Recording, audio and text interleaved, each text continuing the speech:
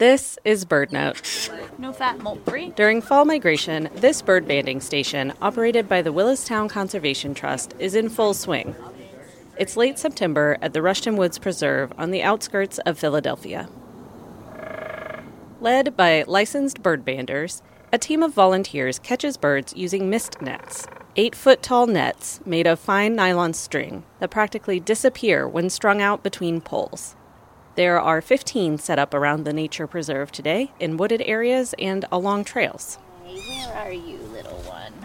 This volunteer is gently untangling a gray catbird from the mist net. Yeah. Okay, all right. Each bird is put in a cloth bag and carried to the banding station, a small covered wooden platform. There, a bird bander affixes a small metal band around its leg. The team measures different aspects of the bird. Age, sex if we can, the fat accumulation, the bird's weight, 40.9 grams for that bird. When this catbird is spotted in the wild, or caught again at a banding station, it gives researchers insight into the movements and lifespan of this individual. Compiling records for many banded catbirds helps keep track of the whole species. Newer technologies like GPS trackers make it easier to precisely track birds around the world. But for a bird lover, banding offers a unique thrill. Holding a wild bird, like this veery, in your hand, then feeling the beats of its wings while it flutters away, all while contributing to community science.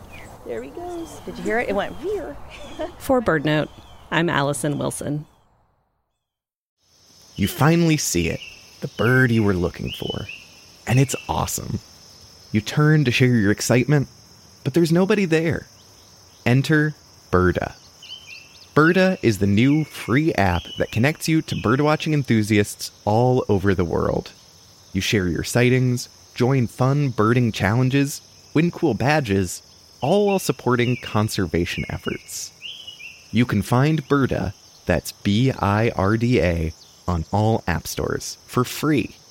Download Birda today.